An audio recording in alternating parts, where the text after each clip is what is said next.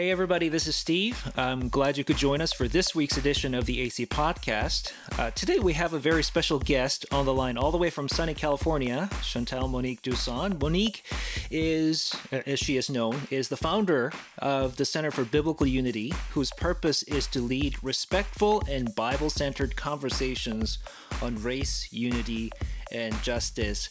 Guys, for me this is a big deal because I actually first reached out to Monique last year, but she's been just so busy with lots of requests, just like ours, and I think that kind of gives us a bit of a cultural temperature, what kind of voice is sought after, so on and so forth. So I'm really happy you could join us, Monique. Thank you so much for taking the time to join us on this show. Thanks for having me. I'm glad to be here. Sorry it took so long, but I am glad to be here. Yeah. Your voice is sought after, I think, and we'll talk more about this precisely because for you, this idea of race and critical race theory and all those things, it's not just some detached intellectual ideas, but it's something that you really lived in. Is that right? Yeah, I think, not even I think, I generally tell people that this is just the framework that I grew up under. And so the conversation of whiteness or, white what Black people, I am Black because I know this is audio only, I'll put that out there up front, but the idea that Black and brown people need to do certain things or be a certain way either around white people or to be as good as white people was just common conversation. And so a lot of what I think we see in this new social justice world and from the world of critical race theory is a lot of that same conversation. Okay, so we'll get into that in just a moment. But as we get started, I want to give you a chance to sort of humanize yourself in the eyes, or I guess in our case, in the ears of our listeners. So, at the risk of getting too philosophical, who is Monique Dusson? Well, Monique Dusson is really simple. I grew up in an area called South Central Los Angeles. It is still, and was when I was growing up there, a lower socioeconomic area. I grew up with a single mom and three siblings. I have a brother and two sisters. I'm the oldest. I spent a lot of time, helping to care for my siblings. There's between two of my siblings, there's like 14 and 15 years. So there was Wow. a good, break, and I was able to help out a lot with that. Hmm. Gosh, I am a social service person. So at the heart and core of me is social service. That's absolutely everything that I basically love, that in children's ministry. And so I studied at Biola. I studied sociology and wanted to go in to get my MSW. I actually didn't get my MSW, but I've worked in nonprofit social service for probably 20 years, if not a little bit more, doing everything from like group home stuff to program management to, senior level leadership at different nonprofits. And then I moved overseas and served as a missionary in South Africa for a little over 4 years and worked with kids who were impacted by drugs, violence, trauma. And I worked with the teachers who served them. I did family work as well. And, I think at the heart of me, it's really just someone who is extremely concerned with justice and extremely concerned or extremely compassionate. Like I have just a huge compassionate heart when it comes to the ideals of justice and how do we do justice and do it well. That's why I loved when I was in the world of critical race theory and social justice. It's one of the things that I really appreciated because it gave me a platform to be able to do justice or gave me direction in how to do justice. Mm-hmm. But yeah, I think that's who I am. Yeah. I still live in Southern California. I don't live in South Central LA anymore. I'm about an hour east of LA proper. And yeah, just wanting to continue the conversation of race, justice, and unity, but from a biblical perspective. I really appreciate what you said about you having attended Biola, because I myself am a Biola grad. I did my master's in Christian apologetics at Biola. And so, one of the things that really stuck out to me was that first summer I was there, because the program that I took was a hybrid program. So we did our residency. So in the summertime, we're there for 2 weeks. We're meeting all of our classmates, our professors, and everything. And now you have people from all over, right? You have anyone from an anesthesiologist from California to a blogger mom from Wisconsin to a military person from New Jersey, like everywhere. But I just found it really interesting that these people who would normally have no reason to hang out together were all here, and there's this instant bond and a sense of unity because, well, we're there for a single purpose. We belong to the same spiritual family, and so I had a taste of that unity, and that really stuck out to me. Now, tell our listeners, I mentioned Center for Biblical Unity earlier. Could you tell our listeners a little bit more? Like, how did it begin, and what is it that you guys do? So I started the Center for Biblical Unity under a lot of resistance. The Lord told me at the end of 2019, Center for Biblical Unity. At that point, I had been having conversations with my ministry partner, Krista Bontrager, who we weren't technically in ministry yet. We were having conversations about a lot of things, about my worldview, about why I chose to believe the ways that I was believing and why I believe certain things about white people. And so she would push back and I would push back and we would have these conversations. And then I was working actually at a food pantry. And I had an intern who came to work one day crying and saying, the Black kids and the Hispanic kids were, just completely horrible to white students, treating them horribly and calling for the resignation of the president and certain key staff because they were participating in racism. But she couldn't understand what the racism was that these people were participating in. And so having more of an understanding of things like prejudice plus power or certain kind of key words or key terms like microaggressions and things like that, I was able to see like, okay, well, this is truly what they're talking about. Now, in hearing her story, I think even more than my conversations with Krista, I began to ask the Lord, like, is this really going to build unity?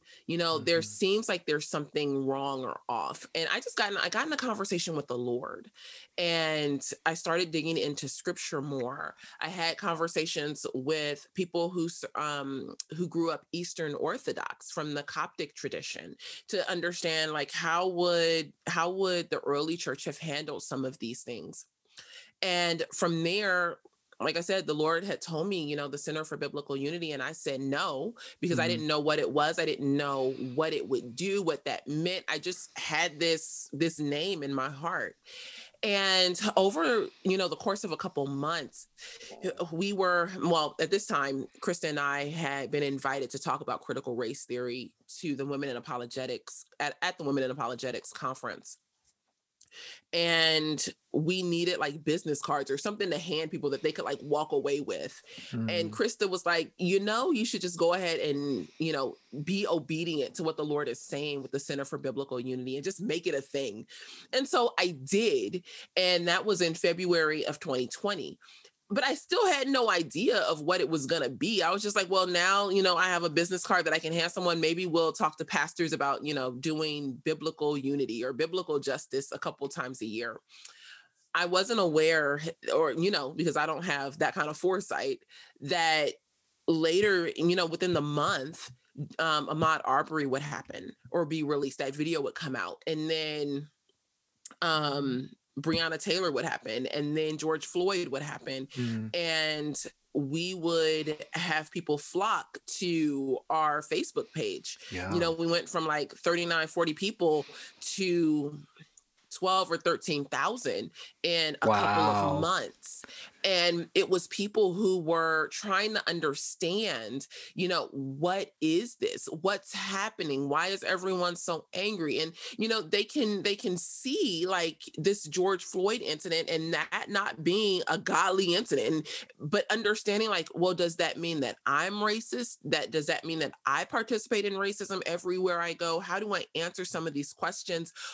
What in the world is happening? And we were getting questions from every ethnicity, not just from white people, Mm. So God's timing, thank God, is perfect.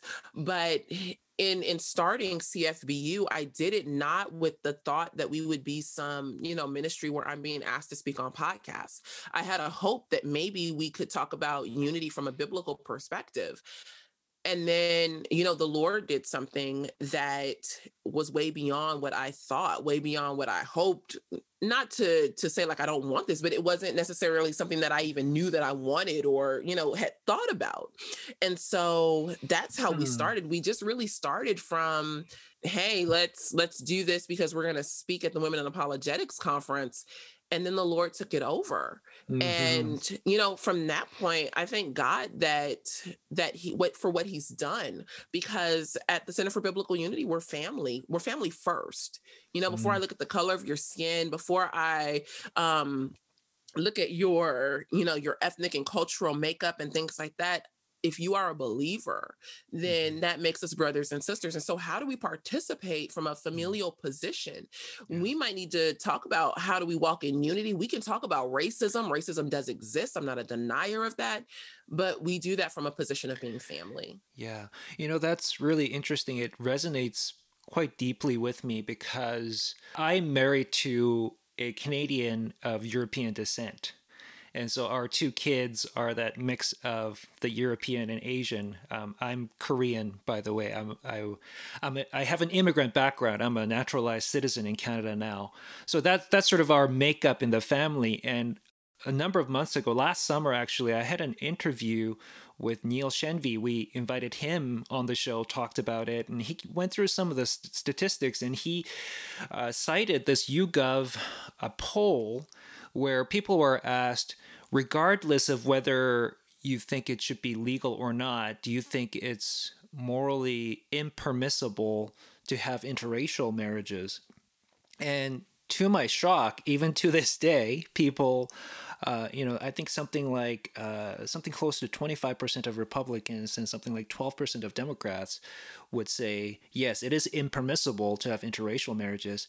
So I found myself having to sit around the dinner table and explain to my kids, right, that there are people out there that think what we have around this table is immoral, right? And so that was but when I in our family though, like we don't see race in that way. I mean, we recognize that yes, my wife is of European descent, I'm Korean, and we make comments about that constantly. Sometimes my wife will poke fun at me making ramen noodles first thing in the morning, or using chopsticks or something like that, right? And we have a good laugh about it. But first and foremost, we are family first, right? That's the baseline, and our identity, our racial identities are subservient to that in a way. It's secondary. So what you say really resonates with me. Our ethnic identities, once we come into Christ, they must become second. Hmm.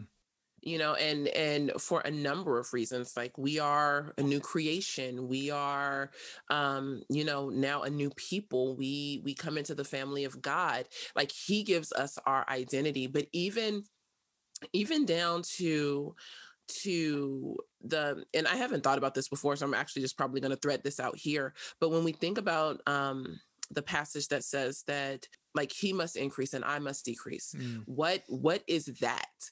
How do we allow him to increase even in who we are, even in who he says we are, and certain parts of us decrease? And like I said, I'm black. I'm a black woman, and I love being black. Like I really Mm-hmm. do. I love all of it, or most of it, I'll say. that's how I was raised. I was raised to appreciate these things about, my skin tone, my hair, my culture. Mm-hmm.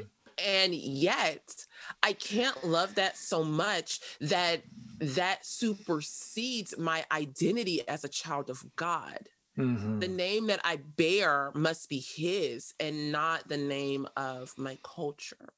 So then a little bit more about CFBU. So we heard about how it began, but what exactly is it that you do through Center for Biblical Unity? Ooh, it's a mix of things. So we exist to have respectful conversations about race, unity, and justice, and we do that in a number of ways. So one of the things that we do is we host trainings, or we will go out and do trainings with leadership teams of churches or Christian organizations. We will train congregations on, what is critical race theory? What is it not? How do we look at issues of race and racism? How do we look at issues of justice and begin to walk a road with people and have conversations that may not actually be easy to have within the broader culture. So we will, train leadership teams on how to have this conversation with their congregations. We will do question and answer sessions where people in the congregation can ask us questions. We will do experiential exercises so that people can practice in real time. How do you have this conversation if this question comes up or if this accusation comes up? How do you handle that? And how do you handle it from a biblical perspective, not responding one in your flesh or two responding according to culture? How do we do this biblically? And so we travel, Krista and I travel, and we were just in San Jose, Chicago. We'll be in Texas in a couple of weeks. And so we're traveling doing that. And in addition to that, in-house, we host book groups because we want to make sure that people are getting in touch with first sources and resource to understand what's happening. So we've done everything from like Delgado's book on critical race theory to Eric Mason's Woke Church to Fault Lines by Vodi Bakum. We're looking at different sources. We will look at things that are completely woke in CRT to things that are completely, on the other end of the spectrum, because these are the books that people are putting forward in culture. We need to be equipped to have these conversations. If I'm only reading one side of the story, I'm never going to be able to enter into conversation with people who may disagree with me. I think we need to be empowered to do both. Okay. So we do that. And then every Thursday at 6, we have our family meeting, 6 p.m. Pacific. And the family meeting is just a time where people log on to a live stream that I do. And we talk. Like I talk about the things that have impacted me in the week so that people can, get to know me. Like, I love how you said it in the beginning, like more of that like the human side of who I am, and that's kind of what that's about. And then people can ask questions and we just kind of chop it up for an hour. Gosh, what else? We're releasing curriculum at the end of July. We will have our curriculum called Reconciled, and we just look at how the church can walk in unity. So that's something that we're doing, and there's probably more things that I am missing.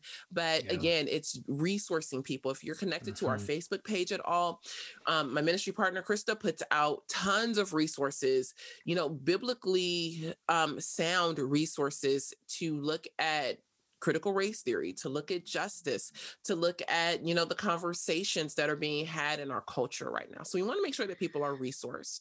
I really love the way you guys phrase it. It's even your live stream and things like that, you call it family meetings, right? And these, there seems to be a very kind of intentional effort to emphasize the human side there of, and this idea of unity, that this is family and things like that. Is that really the case? Is that a kind of an intentional thing on your part? Yeah, it's extremely intentional. I wanted to build something that gave us all an equal platform. And so I don't know, like, I just kind of feel like that's what the Lord put in my heart and, put in Krista's heart, is that we do things. I actually think Krista may have come up with the name Family Meeting. I'm not sure. but we do things intentionally to remind people that we are family first. I'm not going to come at you crazy if you are truly my family. And if I accidentally do come at you crazy, you're not going to condemn me and throw me away because you know that we're family. We have something at stake. And so we have hard conversations on our Facebook page, threads of conversation. I can think of one with a guy I call my cousin Andy. And we went back and forth. And at the end of the day, it was okay because we're family and we are going to continue to be family. As long as we both uphold the name of Christ, we are going to be family. But that doesn't mean we don't have tough conversations. Right. I feel like we welcome the tough conversations because we are in it together. We have something at stake. If I don't see you as family, I can do you any kind of way because I don't have anything at stake with you. I don't know you. I don't care. That's more of the attitude I think that people come into it with. And then our defenses are up. And so to me, being family helps us to enter into a space where I can put my guard down just a bit and know that I can have this conversation or that conversation with you, even though it's a little, difficult. But we are family and we're going to continue to push that reality. It's not just a model, it's a reality. I want to change gears a little bit here. Like I mentioned earlier, you've sort of been down the road of critical race theory, if you will. So first off, how would you define critical race theory? Because we use that term a lot, but I would suspect that there are some different understandings of it, maybe perhaps some misconceptions of it. So how would you define critical race theory? Well, I want to define it, I think, as close to the academic framework as close to the way that proponents of critical race theory would, so that we understand that we're dealing with the same thing. So it's an analytical tool. It came out of critical legal studies. It was formed in the 80s, and it's an analytical tool to look at how law and race intersect and how issues of racism or issues that impact people of color can be promoted through the legal system, through issues that may not impact white people. Now, when we look at it playing out, I think one of the things that we hear is this term oppressed and oppressor.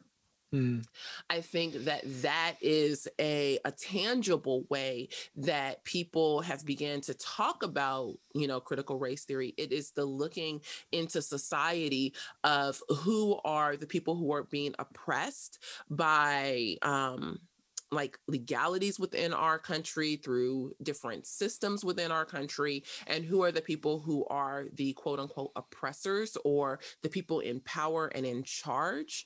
And so that's what critical race theory is. It's an analytical tool to be able to investigate these things. Now, when we take the analytical tool off the shelf and be able and start to walk it out, that becomes something different. Now, in the critical race theory, power and narrative seem to be very central. So would you tell our listeners a little bit more about that? How do power and narrative play out in terms of critical race theory? Well, power definitely, the way we see power developing, or the way that we see power being played out, is that there are groups of people within America that have power and groups that don't. The group that does have power would be considered white. Like that would be the powered group, or the empowered group, the group that you see in government, the group that you see making decisions. That the majority power group would be white. We people of color would be considered to not have power.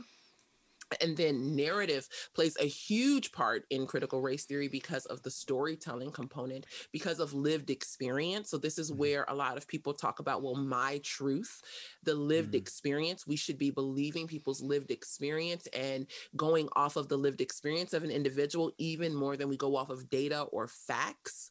Lived experience and narrative helps us to understand what is happening within a society. Not saying that I necessarily believe that, but that is part of the tenet of critical race theory. Now, it's not just narrative either, is it? It's narrative plus power, it seems to me, because in my experience, according to critical race theory, the lived experiences of the oppressed seem to take kind of precedence over the lived experience of the oppressors.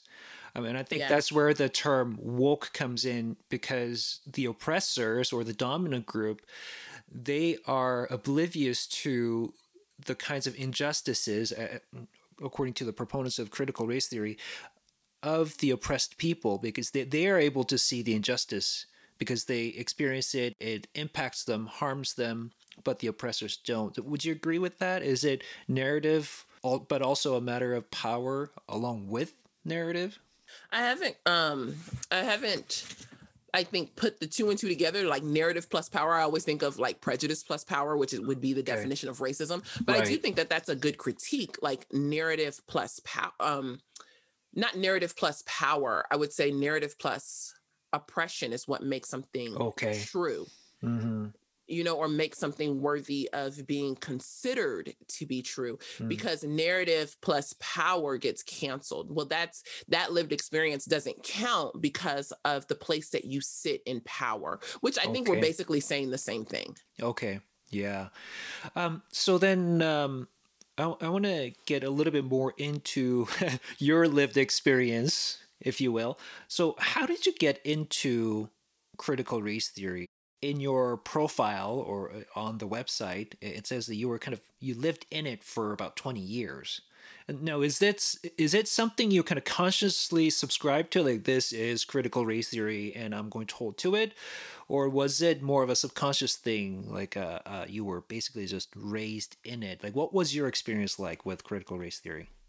I was just raised in it.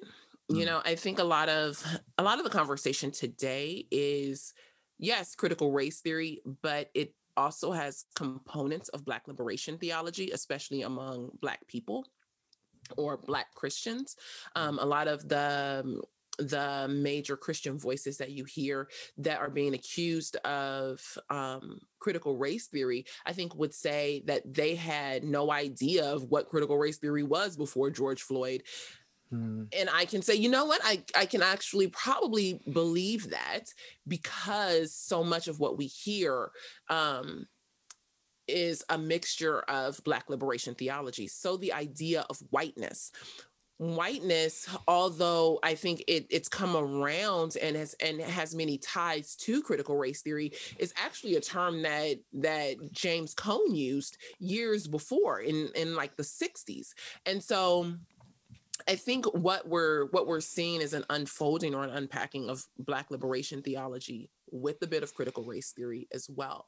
And Mhm. so for me, I think that on the streets, and in personal conversations with friends, as a young child, like friends' parents and things that we would overhear, that was just general conversation. And so when I got to university, what happened was that in studying sociology, it just put statistical data to the information or to the conversation that I was already having or had been having for years.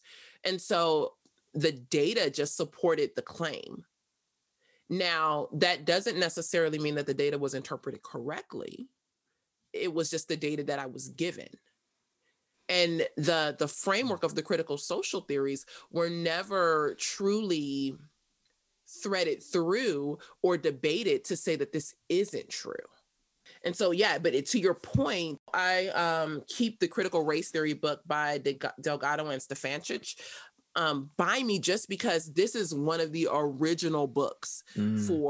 for critical race theory. A lot of Okay. people have taken critical race theory and done other things with it and then say, see, well, this isn't critical race theory, or, well, this is my version of critical race theory. Critical race theorists, critical race theory proponents disagree about things all the time. I would love to get all of them in the room and say, hey, okay, now what do you believe? Because many will say, well, I believe in this. I don't believe in interest convergence. I do. Excuse me. I don't believe in, a black-white binary. I do. And so Mm. getting them to agree is tough in and of itself. But on the topic of narrative, there is chapter 3 in this book that talks about legal storytelling and narrative analysis. And this is where you see much of the narrative, the conversation of narrative and storytelling happening in culture today. And it says one premise of legal storytellers is that members of this country's dominant racial group, which would be white people, cannot easily grasp what it is like to be non-white. Few have what W.E.B. Du Bois described as double consciousness, and double consciousness is a whole nother thing. History books, Sunday sermons, and even case law contribute to a cultural hegemony that makes it difficult for reformers to make race an issue. And so it goes on just to describe why storytelling is so important and why we must believe the stories of non-white people or minorities, because our stories are almost more true and more impactful than the data. Okay. But yes, it does go into like counter storytelling and how do we use storytelling to combat things like microaggressions or structural racism, unconscious discrimination. Again, I know I said it earlier, but being able to read the first sources of, or the original sources of people who are proponents of things that we may not agree with is extremely important, because then we're able to articulate their position well and say, well, I understand your position, and this is still why I uphold, a biblical version. You kind of alluded to this indirectly earlier, but what made you question critical race theory? And I understand your friend Krista also played a big role in all of that. Could you tell us a little bit more about that? Krista's a theologian. She has 2 degrees from Talbot, and she began to push back biblically on what I was upholding more from a personal cultural perspective. Now, I've always had a high view of scripture. And so looking at scripture, I began to have a hard time, kind of navigating or reconciling, I guess, my beliefs, my personal beliefs and paradigm with the scriptural, like what scripture says. And so I was really just in a conversation with the Lord and really just seeking him and being like, okay, God, like, what is this? And as I am praying for Krista and her family to be able to understand their whiteness, their privilege, why they don't see things the same way, or why we don't see things the same way, the Lord began to deal with my heart on my own racism, on upholding social justice and how social justice isn't in line with the historic Christian worldview.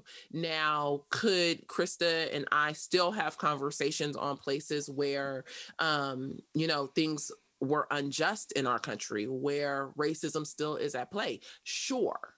And we did, because like I said, I'm not saying that racism and injustice don't exist. We just needed to have that conversation from a biblical perspective. And that's what I think the Lord was after my heart for, is how are you doing this from a biblical perspective? So yes, Krista played a part, but at the end of the day, I think it was my conversations with the Lord, just in prayer and being in the scripture of like, okay, this doesn't align. Yeah, and we'll talk a little bit more about that later. But one thing I wanted to ask you about, now this is something that you were raised in.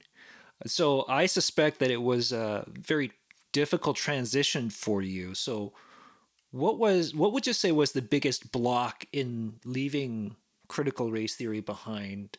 And what was it that you were moving towards as you were leaving it behind? One of the biggest, well, I'll say two of the biggest blocks. Two of the biggest blocks were, what do you do with racism? Because I was like, God, if we're not talking about it this way, from this perspective, then we're just denying the fact that racism exists. One. And then two, I didn't want to get kicked out of the tribe, because I feel like there's a tribal narrative, a tribal conversation that's happening. And if you don't go along with that conversation, then you're kicked out of the tribe and you're shunned. to the first point, the Lord has completely opened up a new and better way to talk about racism that includes all people. One. Mm. Two, yes, I did get kicked out of the tribe and get shunned. It's, it's Okay. the reality. What was I moving toward? I had no clue. All I knew is that my worldview, my paradigm was completely collapsing, and I felt lost and was like, oh my goodness, what are we going to do? Like, what, what in the world is this? You're completely taking everything that I love. I love kids, race, justice, unity. Like, these conversations of justice is what I love. And so now you're telling me that this isn't the way to do it, but I don't know any other way to do it. So now what? And I sat in that now what for a while. Just now what? I have no idea what that's going to be. Even in, starting and doing the paperwork for the Center for Biblical Unity, I was doing paperwork like, okay, so, but now what? I had a business name, and I had, our nonprofit status, like the first part of our nonprofit status completed, and all this paperwork in my, in my hands, and was like, okay, God, now what? Eventually he showed me what the now what was. And, here we are. And I still, some days sit and I'm like, okay, God, but now what? Like, here we are, now what? Where would you have us lead your people? Where would you have us go as a family together? What do you want to teach us together? How do you want to develop unity among us together? What education should we be offering people together? I'm still learning. This isn't something where I'm like, well, I know everything. I'm just concrete on everything.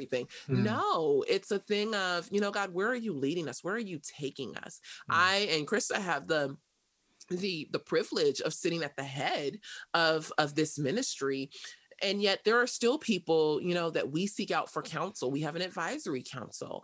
We have people who speak into our lives, because the now what, we want to make sure that our next steps are always in line with scripture and God's plan. Mm-hmm. So let's get into that a little bit, because you earlier, as you were talking about what made you question critical race theory, you brought up the fact that it just wasn't biblical. There was obviously some points of conflict there. So let me get into that by asking, your business name, if you will, is Center for Biblical Unity. So what do you mean by biblical unity? And how does that differ from what critical race theory offers? Well, critical race theory, I'll start there, is very tribal. And so you are broken up into your tribal categories. I would be, I am a Black woman, so I would definitely be in my tribal category of Black. If we look at things like intersectionality, then I'm a Black woman, who's Christian. There are, just different tribal categories that don't necessarily allow us to interact or intersect. But we don't find that in Christianity. In Christianity, my identity is as a child of God first. And if your identity is as a child of God, that makes us family. That means that we have a definite meeting ground. And I'm not stuck behind my ethnic identity. That's, I think, one of the first things that I see with critical race theory versus Christianity, is how we look at identity. I think another thing that I see, maybe not so much in Delgado's critical race theory, but in this more current version of critical race theory, is the idea of racism being prejudice plus power. And, I think you probably do catch some of that here, but the idea that, I am not necessarily a racist. I might be prejudiced, but I'm not a racist because I don't have power. I am Black. I don't have power. Now, white people definitely are considered racist because they have the power, and all white people are going to be considered, racist because of the power dynamics. Even if they are racist by complicity, I don't see in scripture the idea that there is a place where one person can, participate in a particular sin. And so there is an idea that even if I were to walk up to a white person and say horrible things about them because of the color of their skin, I am still prejudiced. I am not racist. Which to me just goes, like I said, it goes against scripture. It goes against, the idea that I can't participate in a certain sin. then there's things like that we see in today's more cultural walking out of critical race theory, the idea of like Black forgiveness, or position within communities, position within the United States. I don't see myself as being oppressed. Now, I think a critical race theorist, or a social justice person would say, well, whether you see it or not, you are. But that isn't what scripture declares over us. Mm. We live counterculturally. So I don't adopt the narrative of culture, I adopt the narrative of scripture. And I think that critical race theory really invites me to adopt a narrative that is not in line with the scriptural view of what is spoken over me by God. Mm. Yeah, it sounds to me like you're then going beyond the tribe, and you're kind of looking at this equalizer of human condition, right? It's not about a particular tribe and what they're capable of, but it's more about what humans are capable of, the sin that they're capable of.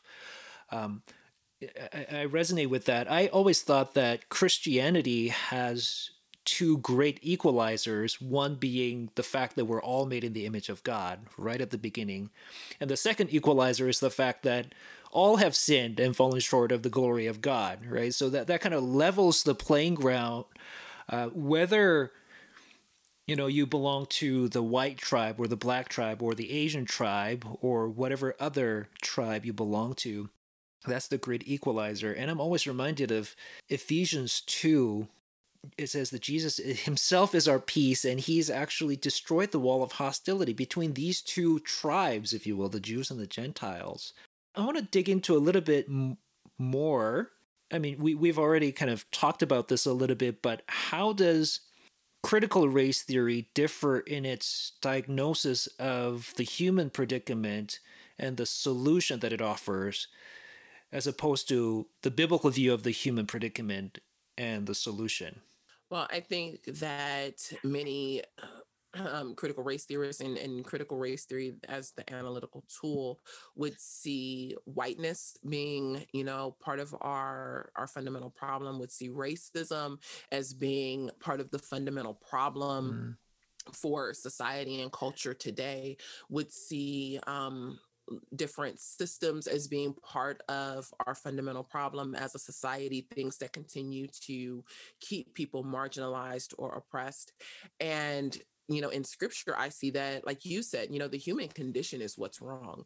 It's Mm. the fact that we are sinful people. It's the fact that, from the beginning, there was murder, or not Mm. necessarily the beginning, but, right after the fall, if you turn to the very next chapter, there's murder, and so we can see from the near beginnings that there's an issue in the condition of man's heart.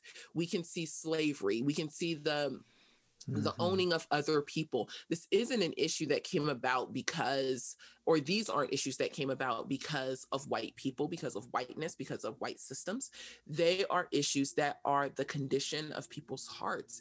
When we aren't aware, or when we do not first have that conversation, we miss an entire issue. We miss the core of the issue. The core of the issue is that I am sinful, that humanity is sinful. And that, I think it says in Genesis, maybe it's the end of Genesis 3 or beginning of Genesis 4, that the condition of man's heart was wicked, and they continue to create new ways to sin. Like that's in Mm. Genesis. And so if we continue to create new ways of sin, and now you move forward thousands of years, like, you think we didn't perfect our ability to create new ways to sin? Mm-hmm. The idea that a group of people would want to oppress, quote unquote, another group of people should not shock anyone. And I'm not saying that white people want to oppress Black people. I'm just saying that the idea of oppression in and of itself should not shock humanity, or at least the Christian. It shouldn't shock us, because we have that story threaded out throughout scripture. Mm-hmm. Would you say that in something like the critical race theory, or in secular philosophies in general, a lot of the times there seems to be this very optimistic view of human nature, You know what I mean? Like, so in among secular circles, I hear this idea that people are basically good, right? It's the institutions that are the problem, or if you belong to a minority group, and suffering oppression and things like that, somehow, just by the nature of it, you can't sin, if you will, against the dominant group. Like, would you agree with that assessment? Yeah, there to me, there's a huge utopia kind of view of life and of where we're going. I think a good example of this is Ibram Kendi in his book, not Stamped from the Beginning, but How to Be an Anti-Racist. Mm. He talks about, if everyone becomes anti-racist and does all the anti-racist work throughout all places and all time, then, we'll be good. Well, one, how are you going to get everybody to do that? That's just one. But two, even if everyone does participate in all these anti-racism efforts, do you think that, we're not going to have issues with something else, or that we're going to be fixed now because we do anti-racism work, because things are equitable? If murder is in man's heart, that's what's going to come out. If their heart is not transformed through the gospel, through Jesus, we are always going to have these issues. No work is going to do away with our sin. We are not regenerated by work. So then the only way forward, from the biblical perspective, it starts with forgiveness of sin. Would you say? So it's not about tearing down the institutions that's primary, but the forgiveness of sin and the regenerated heart.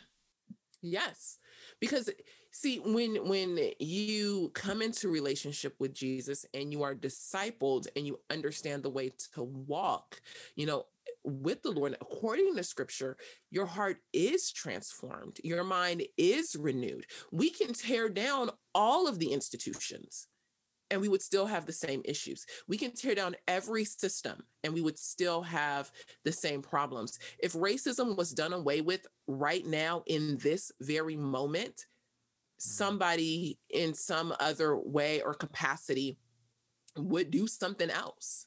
We can become completely anti-racist and still have issues among ourselves because we're sinful. We would figure out, if racism was done away with today, we would figure out as humans another tribal grouping. So maybe it's all short people, maybe it's all tall people. Right. But we would figure out a way to divide again. Yeah. Our time is running out. I mean, I could sit here and talk all day. This has been so wonderful and such a pleasure to talk to you, Monique. Is there any final comment that you want to make to our listeners? Yes. Stay the course. If you are a historic Christian, stay in that vein. Don't give up. And, also understand that racism and injustice still are issues today. Just make sure that as you're understanding it from a biblical perspective. How do we define our terms? How do we define racism? How are we defining injustice and things like that? Because without clear definitions, I think culture will have us on board with everything is racist and everything is an injustice. And I'm not saying that at all, but I do want people to understand that these things are important to talk about because the condition of man's heart is still wicked, And then I'd say, make sure to check out the Center for Biblical Unity at our website, centerforbiblicalunity.com. Check out our curriculum, centerforbiblicalunity.com/reconciled. And join us on our Facebook or Instagram at Center for Biblical Unity. You can just search that and we will pop up. Yeah. And I also want to throw in Theology Mom, Krista, yes. AKA Theology Mom. Man, these ladies do some tremendous work. So make sure you check out Monique's work, but also Monique works quite frequently with Krista, and they do tremendous work. So make sure you check that out. You just search Theology Mom, and you will find them. Yeah, her website is theologymom.com, and then on Facebook it's Theology Mom. Yes, I definitely kudos and second that. Like, definitely check out all of Krista's work. She just did a live stream last night, how to like Christian parenting in an age of woke culture. That's what it's called. And she really just led parents through, what do you do in this current cultural moment where the push is to, have your child be woke? What do we do as parents? And so it was really good. Check it out. You can also check her out on YouTube under Theology Mom. Okay, great. Well, thank you so much again, Monique, for joining us on this show. It's been a pleasure talking to you, and I wish you every blessing as you step out in faith to do the work of the Lord. Thank you. Thank you very much. I'm glad that I was able to be here. Okay. Well, thank you, listeners, for joining us on this week's edition of the AC Podcast. The AC Podcast is a ministry of Apologetics Canada, and we'll come back next week with more stuff to think about. Until then, keep grounded in Scripture. Hey guys, Troy here. Thanks so much for tuning into the latest episode. As always, make sure you like and subscribe on your preferred streaming platform, and make sure to interact with us on social media. We'd love to hear from you. As you heard last week, the AC Literary Expedition is full. Our topic is CRT, and it's clear that you guys are really interested in this one. So, make sure you go to apologeticscanada.com because you can still register to be put on the wait list to receive the recording of the seminar. As always, love God, love people. See you soon.